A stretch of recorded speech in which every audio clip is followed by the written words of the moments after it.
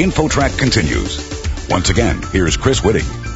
Responsible parents try to teach their youngsters right from wrong, how to stay safe, and all the other important things to ensure their future success.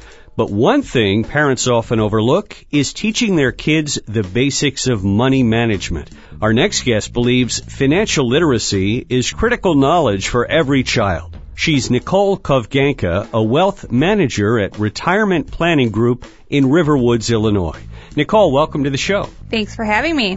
Nicole, what are some of the benefits of teaching children money management? You know what? They have to learn from somewhere, and right now it's not part of curriculum in schools. And, we go on and tell people you need to save for retirement and do this, but it's a learned behavior. Saving is a learned behavior. Giving to charity is a learned behavior. So it kind of starts from when the child is young as preschool to get started in saving. How do you start teaching a preschool child money management? I think it's really simple. First of all, seeing money. Most kids these days see the credit card, the plastic. They have no idea that there's money behind that. So giving them $1, quarter, some change, and making them make a purchase somewhere so that they see they have to exchange something for something and see the value of the dollar. Do you run into a thing with parents, though, where they see, well, the money, that's for adults. That's not something kids should even be involved with. How do you deal with that type of attitude?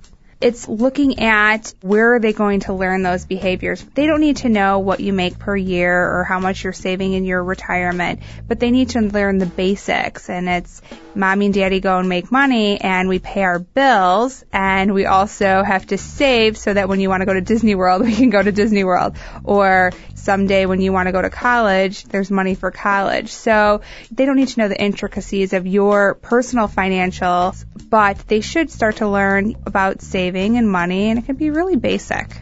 Is it good to share with them if you're having money difficulties, or is that just going to make them worry or create negative feelings toward money?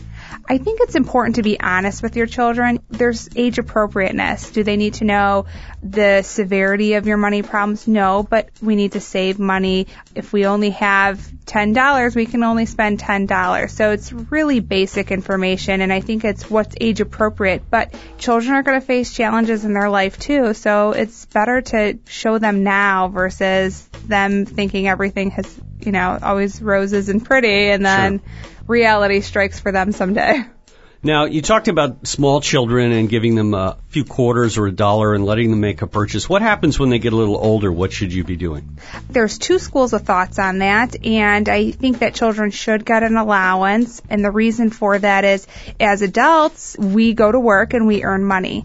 Children need to learn that they have to earn money too. Now, there may be chores that are automatic that they have to do as being a part of family, but there might be something that they go above and beyond and earn money for. So they do a good job. There's a consequence. They get paid for it. Just like, mom and dad go to work and they get paid for it. And as far as banking, maybe give them a bank account as well? Absolutely. Take them to the bank, have them open an account, look at the statements with them, have them watch their statements grow as they deposit, and also see the severity of, okay, you want a toy, well, we're going to take it out of your bank account and watch it go down. What about credit cards? Is it make any sense to give a child a credit card of their own? Or is that even allowed by the credit card companies? A teenager you can give a credit card to, and you can put a limit on it.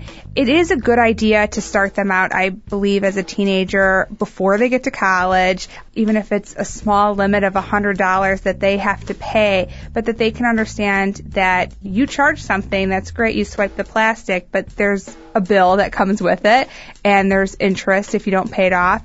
And it's better for them to learn with $100 versus a couple thousand that they'll be offered later on down the road. Our guest is Nicole Kovganka, a wealth manager at Retirement Planning Group, and we're talking about teaching kids the value and importance of money. We see often in studying people who are really wealthy later in life that they actually had to struggle early on and maybe earn their own tuition money, and making them earn something, as you mentioned, I think is a great exercise. There's something to be said about having skin in the game, and people struggle with this every day. Do I pay for college? Do I not pay for college? It's fine if you want to pay for college, but if you want to put your kids on the hook first for it and have them get loans and then you pay it back if they finish successfully, they have a burden there to finish successfully. And again, it's earning that paycheck. They're earning the paycheck for college to be paid for, or they're earning their allowance so that they can buy the next Xbox game or Nintendo game or whatever it is. So there's something to be said about them earning and understanding the value of a dollar. Nicole, in this day and age, college tuition is very, very high, and we read about kids coming out of college with huge debts that, in some cases they're going to have to spend 10 years or more paying off. How do you prepare a kid for something like that to say, okay, as soon as you get out of college, you're going to be working for 10 years to just pay off the loan? It's kind of a downer for somebody, It is a downer, and then with the economy the way it is now, not all kids are graduating and getting jobs where they're making money, where some of these loan sizes that I've seen, they could own a house for the amount the loan is. It's setting your child up early on. If you set them up with expectations that the school is going to be paid for, you're going to go out of school and you're going to make X amount of dollars and life is going to be great, that's what they're set up for. But if you set them up for, even at a small child, when you say after you go to college and then you got to pay it back, just like mommy and daddy have to pay for our house, we got to pay to go to school, it gives them a sense they know their expectations are realistic. So it is somewhat of a downer, but it is also an investment. It's an investment in their future.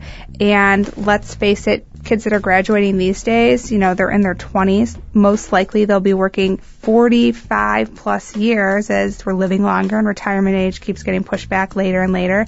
So they have 50 years ahead of them to work. If it's only 10 years to pay it off, that's a small investment in their future. Nicole, any last parting words for parents who might be listening to kind of inspire them to get going with teaching their kids this? It's never too early. I have a child, and even putting the pennies in the piggy bank, and he has no idea what I'm talking about because he's far too little to know. We put some in charity, some for college savings, and some for his spending, and we split it up, and it's never too early. Nicole Kovganka, a wealth manager at Retirement Planning Group, and you can visit her website at rpgplan.com. Nicole, thanks so much for joining us on InfoTrack. Thank you so much for having me. You're listening to InfoTrack, the weekly show with information you should know.